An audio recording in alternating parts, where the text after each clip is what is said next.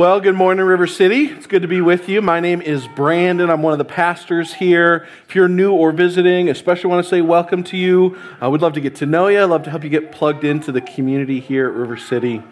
Excited as well to continue our series in the Gospel of John together. Believe it or not, we are getting close to the end of the book. Some of you are like, are there any other books in the Bible? I'm not sure. We just seem like we're doing this one for a really long time.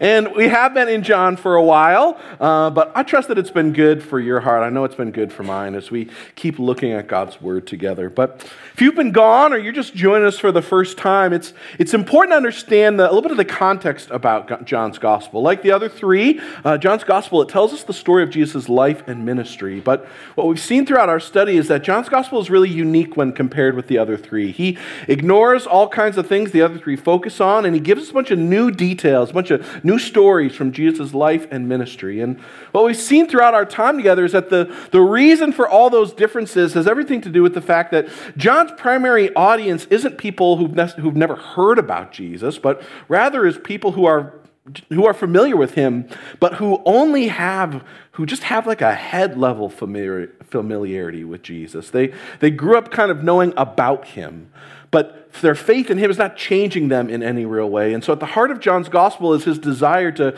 show people Jesus through maybe a new lens, and in doing so, to help to cause kind of this insufficient head-level familiarity with Jesus to become a life-transforming, heart-level faith in him.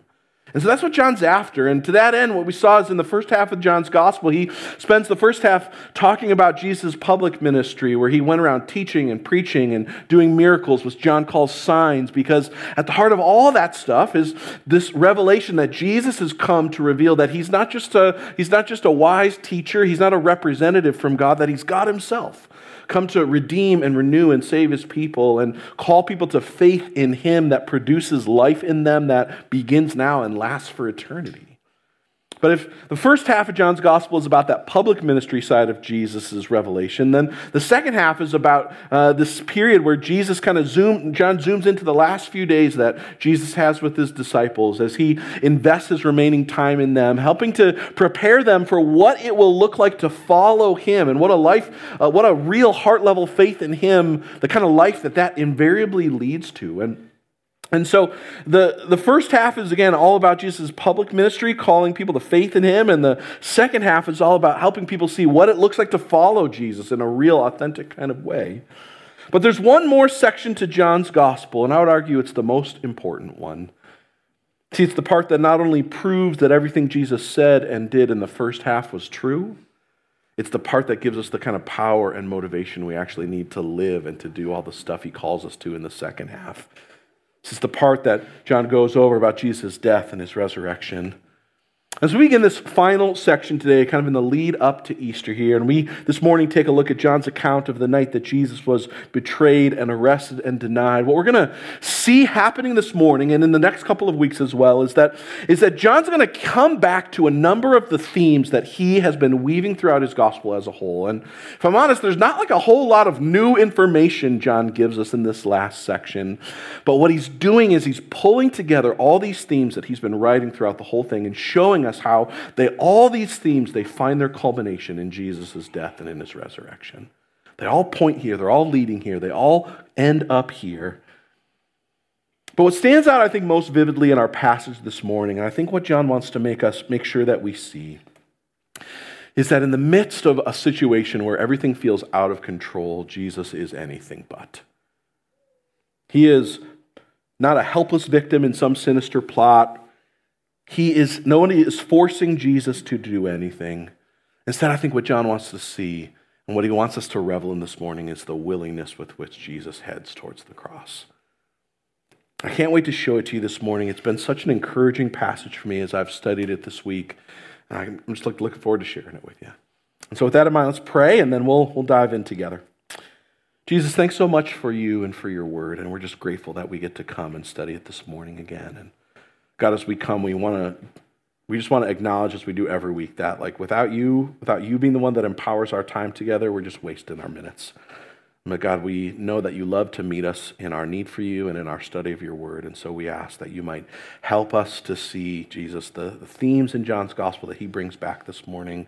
Help us to see those things rightly so that we might put our hope and our trust in you.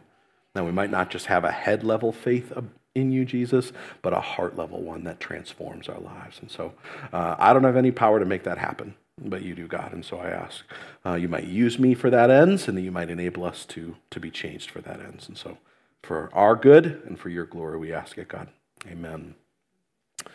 Well, this morning we're going to be in the first section of John chapter 18. Begins this way. When after he had finished praying, Jesus left with his disciples and crossed the Kidron Valley. Across the other side there was a garden, and he and his disciples went into it. Now Judas, who had betrayed him, knew the place because Jesus had often met there with his disciples. And so Judas came to the garden, guiding a detachment of soldiers and some officials from the chief priests and from the Pharisees, and they were carrying torches and lanterns and weapons. And Jesus, knowing all that was going to happen to him, went out and he asked them, "Who is it you want?" And Jesus of Nazareth, they replied. "I am he," Jesus said. And Judas the traitor was standing there with them. When Jesus said, "I am he," they drew back and fell to the ground. Again he asked them, "Who is it you want?" "Jesus of Nazareth," they said. And Jesus answered, "I told you that I am he. If you're looking for me, then let these men go." This happened so that the words he had spoken would be fulfilled. "I have not lost one of those you gave me." Then Simon Peter, who had a sword, drew it and struck the high priest's servant, cutting off of his ear. And the servant's name was Malchus. And Jesus commanded Peter, "Put your sword away. Shall I not drink the cup the Father has given me?" Then the detachment of soldiers with its commander and the Jewish officials arrested Jesus. They bound him and brought him first to Annas, who was the father-in-law of Caiaphas, the high priest that year. Caiaphas was the one who had advised the Jewish leaders that it would be good if one man died for the people. Simon Peter and another disciple were following Jesus. Because this disciple was known to the high priest, he went with Jesus into the high priest's courtyard. But Peter had to wait outside the door. And the other disciple, who was known to the high priest, came back, spoke to the servant girl on duty there, and brought Peter in. "You aren't one of this man's disciples too, are you?" she asked Peter. He replied, "I am not." It was cold, and the servants and the officials stood around a fire that they had made to keep warm. Peter also was standing with them, warming himself. Meanwhile, the high priest questioned Jesus about his disciples and his teaching. "I have spoken openly to the world," Jesus replied. "I always taught in synagogues or at the temple where all Jews could come together, and I said nothing in secret. Why question me? Ask those who heard me. Surely they know what I said." And when Jesus said this, one of the officials nearby slapped him in the face. "Is this the way you answer the high priest?" he demanded.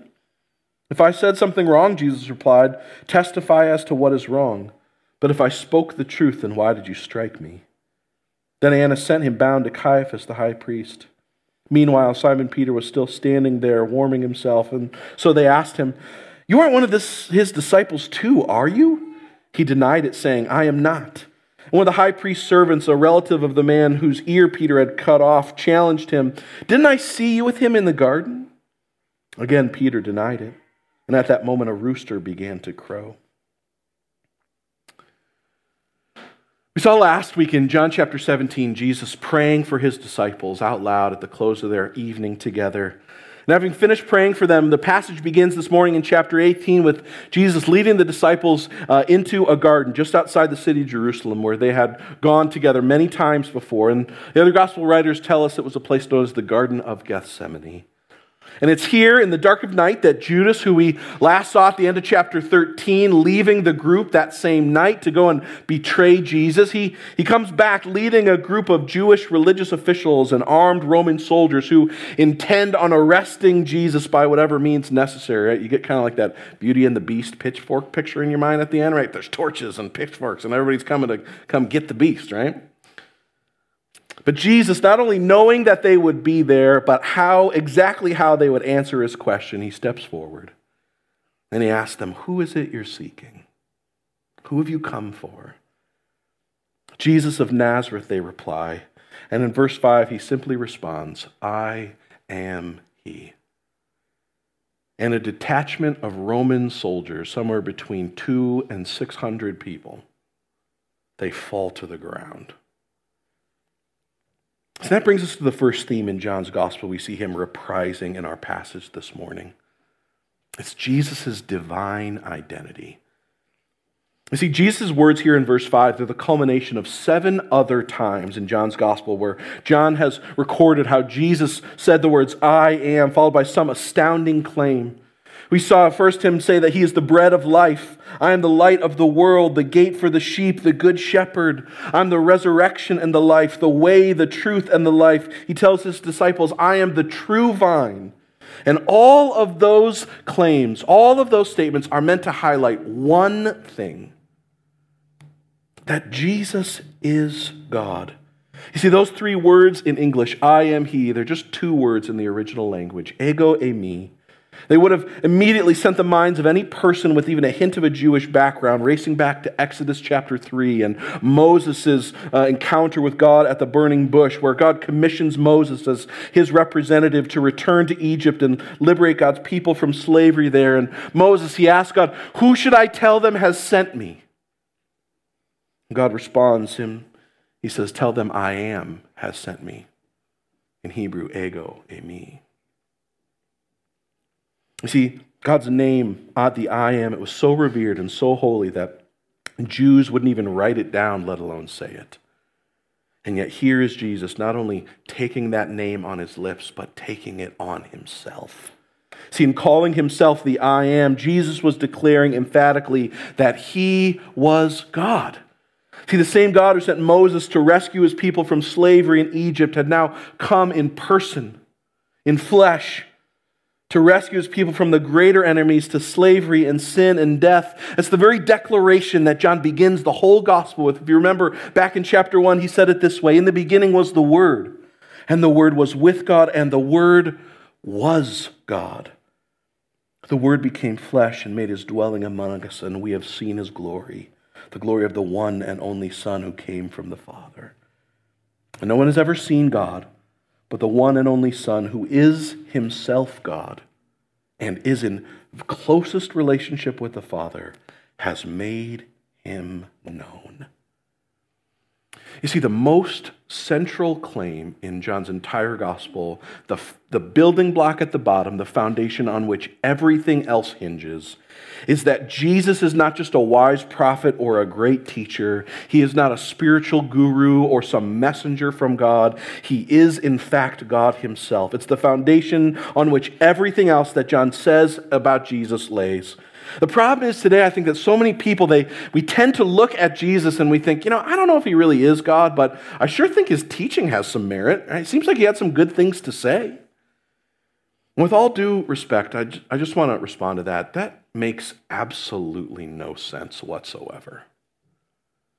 And it makes no sense.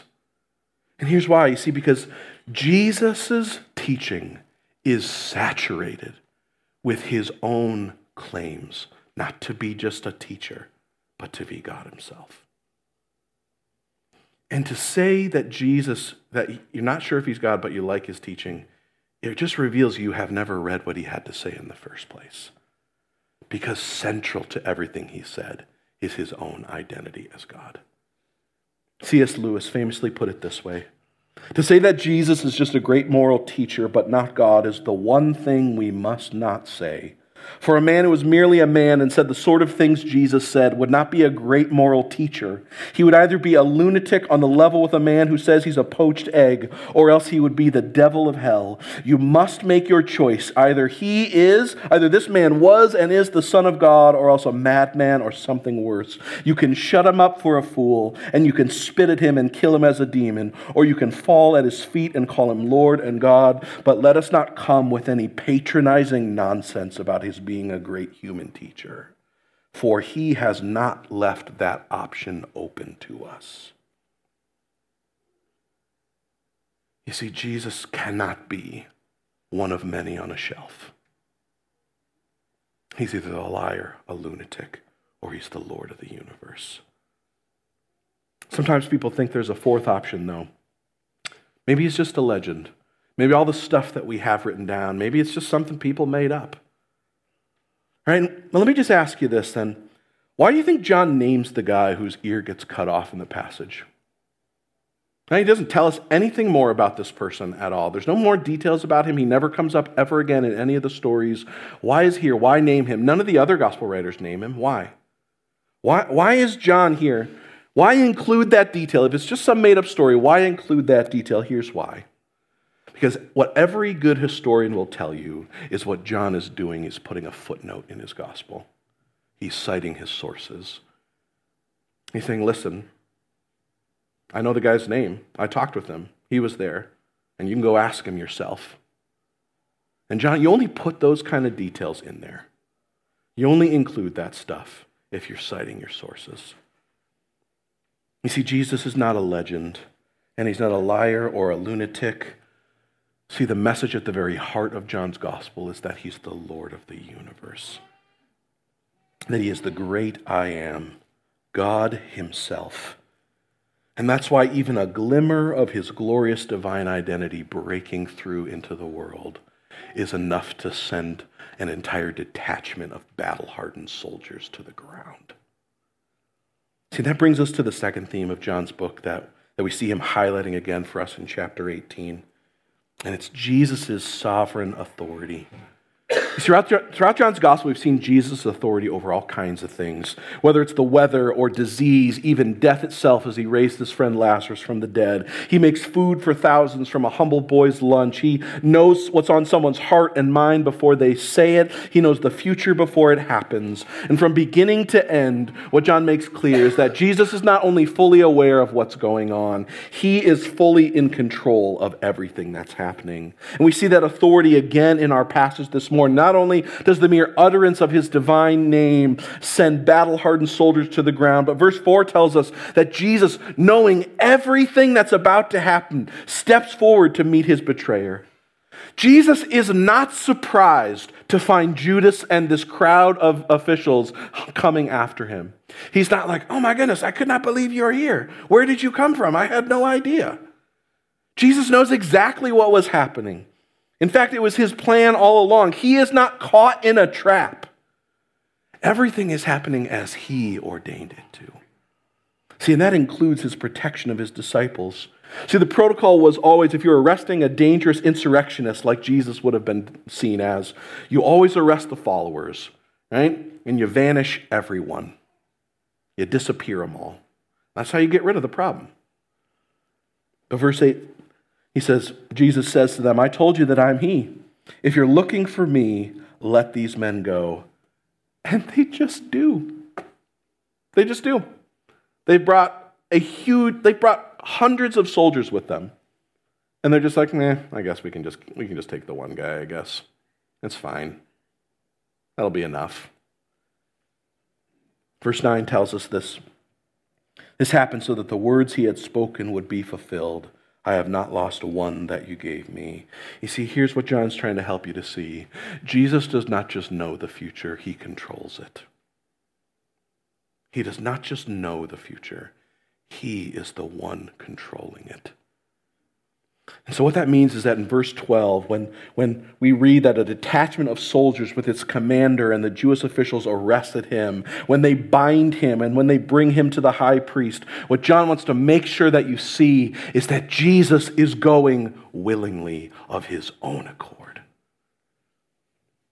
At any moment, he could have simply spoken a word and turned every ounce of opposition in front of him into dust, or called a countless legions of angels to come and do it for him. But he doesn't. And knowing all that's ahead of him in the coming hours, knowing that he's about to be denied by his closest friends and falsely accused and unfairly tried, knowing that's in store for him is whipping and beating and scourging, knowing the crown of thorns and the cross itself lay ahead of him, he chooses to stay. And he not only protects his disciples, but he allows his captors to rise and to arrest him. Nobody is forcing Jesus to do anything that night. He is not a helpless victim in some sinister plot. You need to see this. Nor is he just merely a willing participant.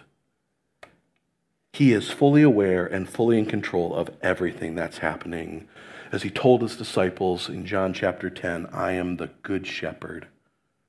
The good shepherd lays down his life for his sheep. Nobody takes it from me. I lay it down of my own accord. I have the authority to lay it down and the authority to pick it back up again. As I studied the passage this week, I was reminded of a book I read last year with my kids, the great C.S. Lewis story, The Lion, the Witch, and the Wardrobe. There's a scene near the climax of that story where Aslan is the king of Narnia. He's this enormous, powerful, majestic lion.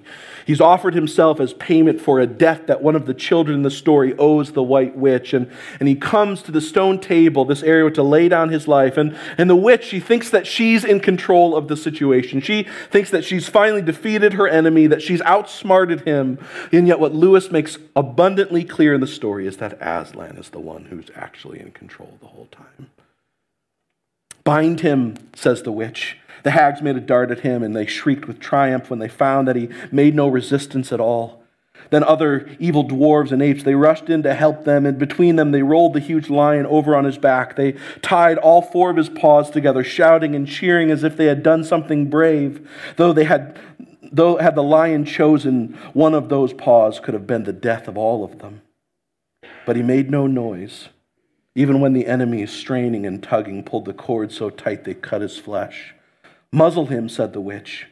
And even now, as they worked about his face, putting on the muzzle, one bite from his jaws could have cost 2 or 3 of them their hands, and yet he never moved. The witch stood by Aslan's head, her face working and twitching with passion, but his looked up at the sky, still quiet, neither angry nor afraid, instead more brave and more beautiful and more patient than ever.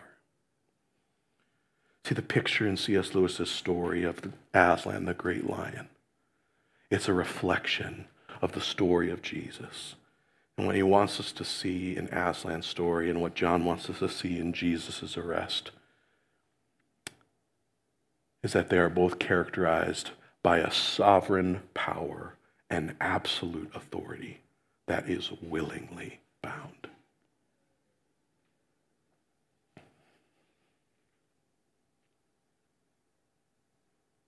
For Edmund, for the disciples, and for you and for me.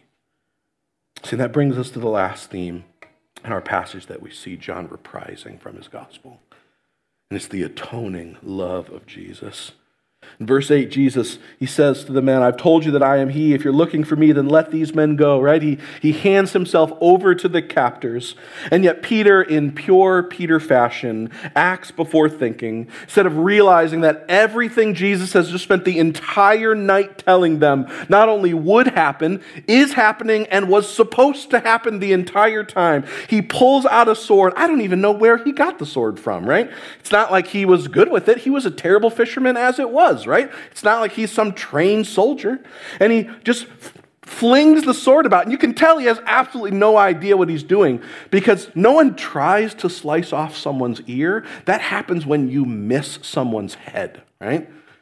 Peter is just like flailing about, right? I'm not even sure he knew what he was trying to accomplish in that moment.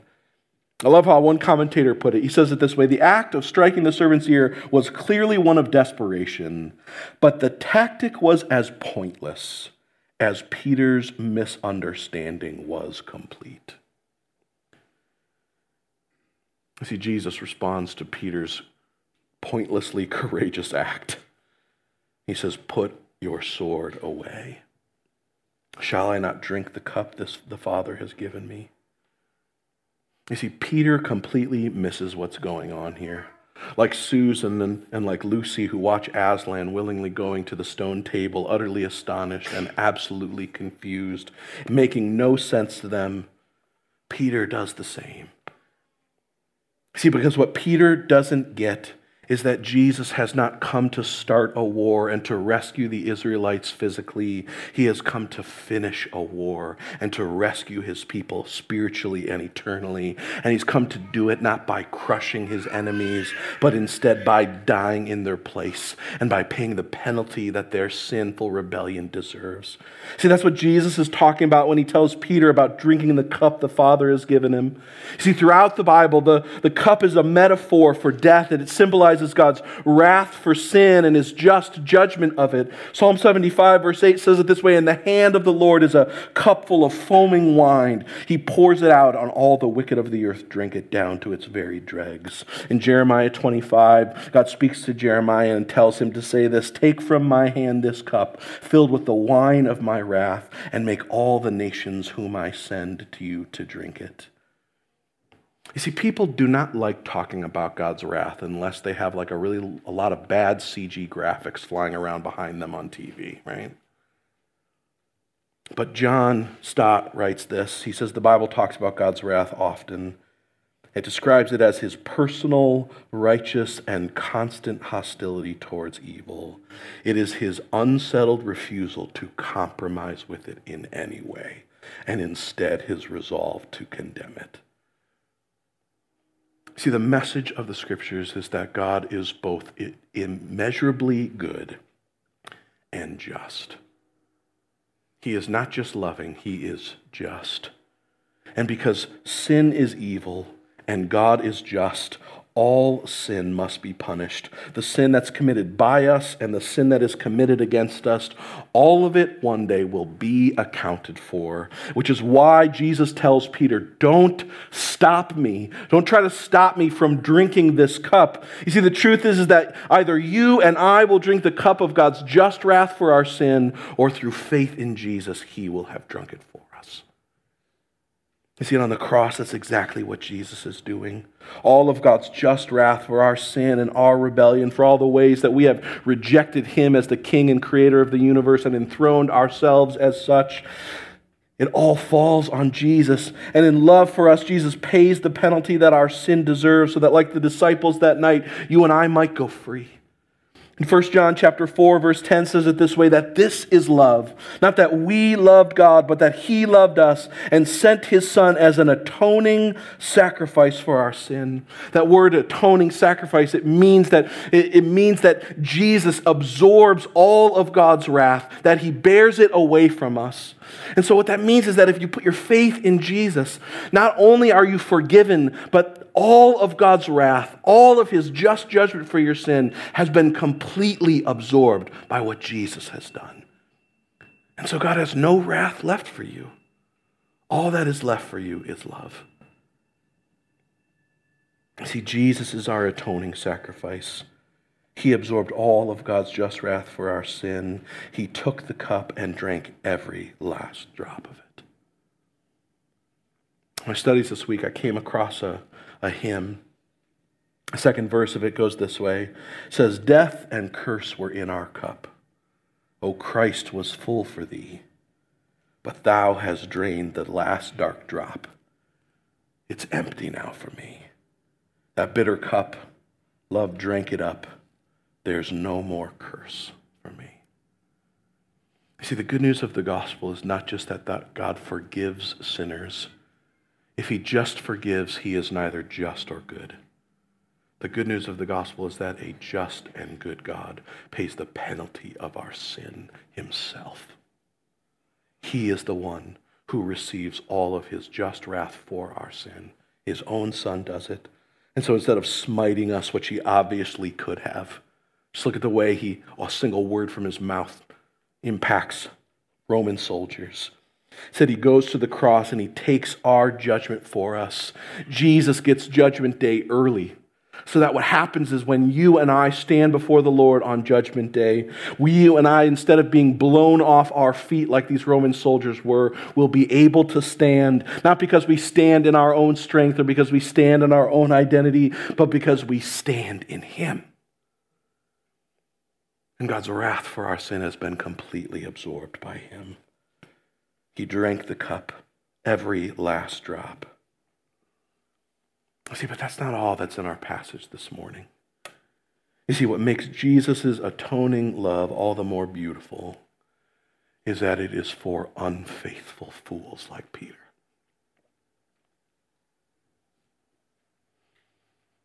Like a masterful storyteller, John weaves the story of Jesus' questioning before the high priest in with Peter's denial of Jesus.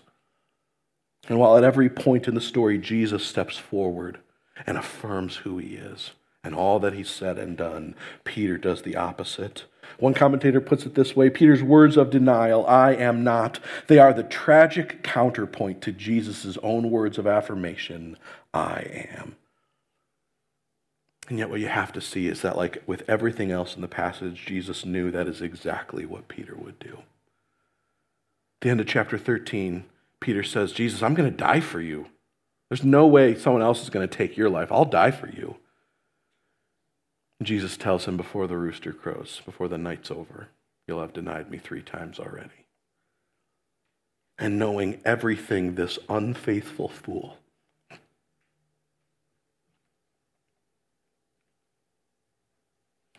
knowing with absolute clarity what Peter would do, Jesus still tells him, "Don't try to stop me from taking this cup for you." You see, that is such good news.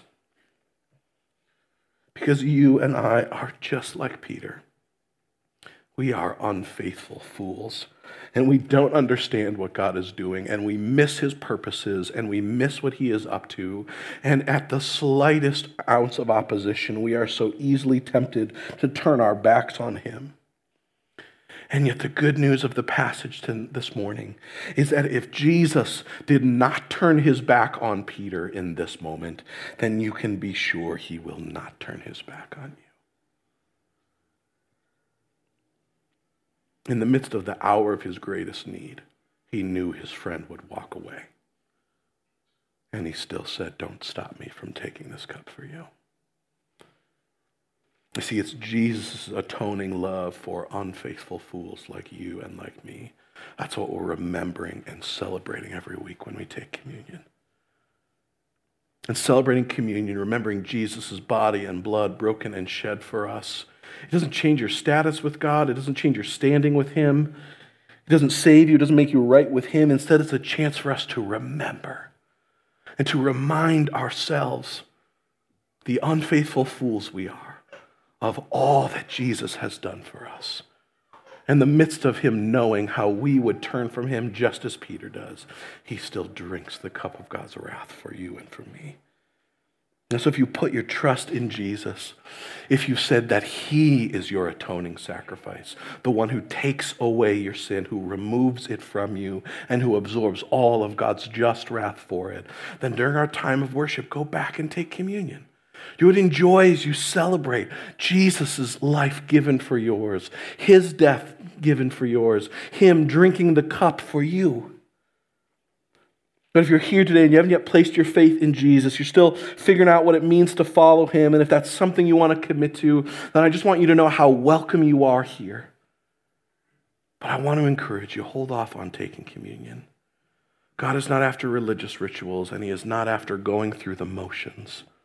He's after a heart that says, "Jesus, you are my atoning sacrifice, the one that I need desperately, and the one whose sacrifice is altogether sufficient for me." And so if you're here today and you've placed your faith in Jesus, or you do for the first time, then go back and take communion. Do it as a joyful celebration of all that Jesus has done for you. But as we celebrate communion, as we remember the gospel together in song, wherever you're at this morning, I want to encourage you, talk with God. See, the heart of John's gospel is his desire that you and I, that all who would read it, might not settle for a mere head-level familiarity with Jesus, but that we would have a heart-level belief in him that is transforming our lives today and every day. And I think one of the primary reasons why John keeps coming back to these themes that he's presented to us over and over and over again throughout his gospel is because in love for us, he wants to graciously ask us the question, do you know about him, or do you believe in him? See, some of you are here this morning, and the thing that you need to believe is that Jesus is God himself. You need to believe in his divine identity. He is not just a good teacher or a spiritual life coach. He is God himself. And you can either worship him or you can reject him. But the one thing you cannot do is simply admire him. And I get that making a decision about who he is and following him, that's not just like this instant thing, that it takes time to consider those things and to prayerfully learn through that. But I want to encourage you this morning, do not spend your life sitting on the fence about Jesus. In college, I spent probably 18 months with a friend of mine walking through the Gospel of John with him. And we saw all of Jesus' claims about himself, and we walked through and saw all that Jesus had to say. And my friend kept asking lots of real, honest, good questions. And what about this? And what about that? And what about those things? And I would graciously try to answer those questions, but at one point I just had to tell him, listen, none of that stuff matters unless you decide who Jesus is. And either he's king and he's God, or he's not. And if he's king, then everything else will fall into place. And if he's not, none of it ever will. But you must decide, because Jesus claims not to be a good teacher, but to be God himself. And so some of you are here, and that's where you need to wrestle this morning. Others of you are here, and the thing that you need to believe, maybe you know it, but you need to believe it, is Jesus' sovereign authority. See, it is so easy for us to look at the situation that Jesus was in and just be like, that seems just like a hot mess of craziness. Like there's no way that God's in control in that situation. Like, he's getting betrayed, denied, arrested. Like what? How could he possibly be in charge of that situation, right? One commentator put it this way, though. He said, just as Christ controlled his own destiny, even when the opposite seemed to be the case, so too he controls our own.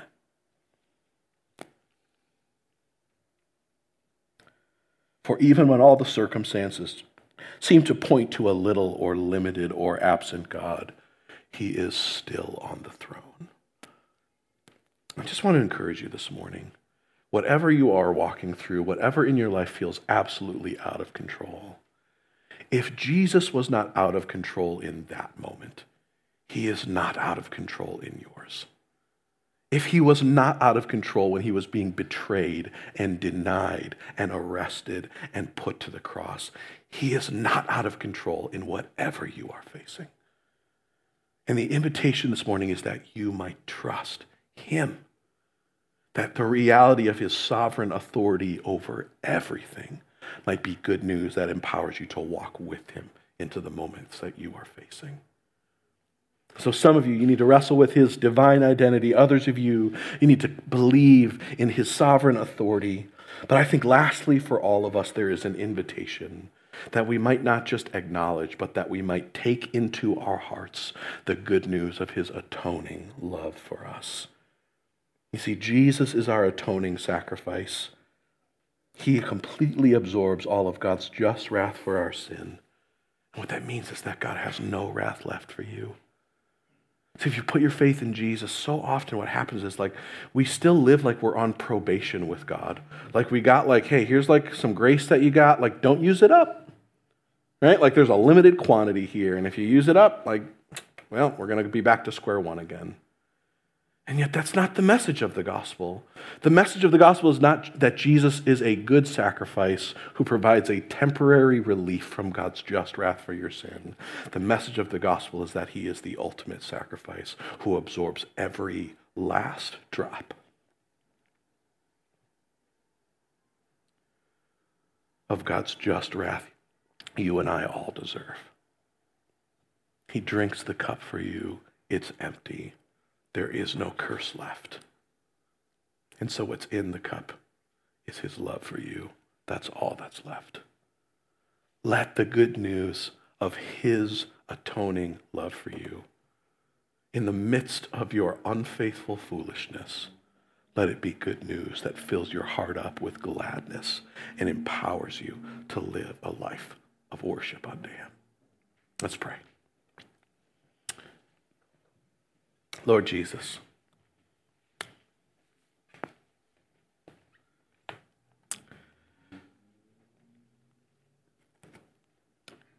God, we come to you this morning, just like Peter, as unfaithful fools who miss what you are doing, who flail around in ignorance, and who are so easily tempted to turn our backs on you.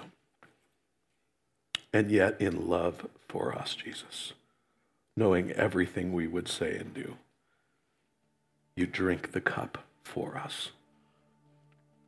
The great King and Creator of the universe comes to take the penalty his creation deserves. And so, God, we ask by your grace, might the good news of your sovereign authority, your divine identity, and your atoning love be good news to our hearts this morning. Might it fill us with confidence and joy. And might it empower us, Jesus, to live lives of worship unto you as it did for these men. We pray. Amen.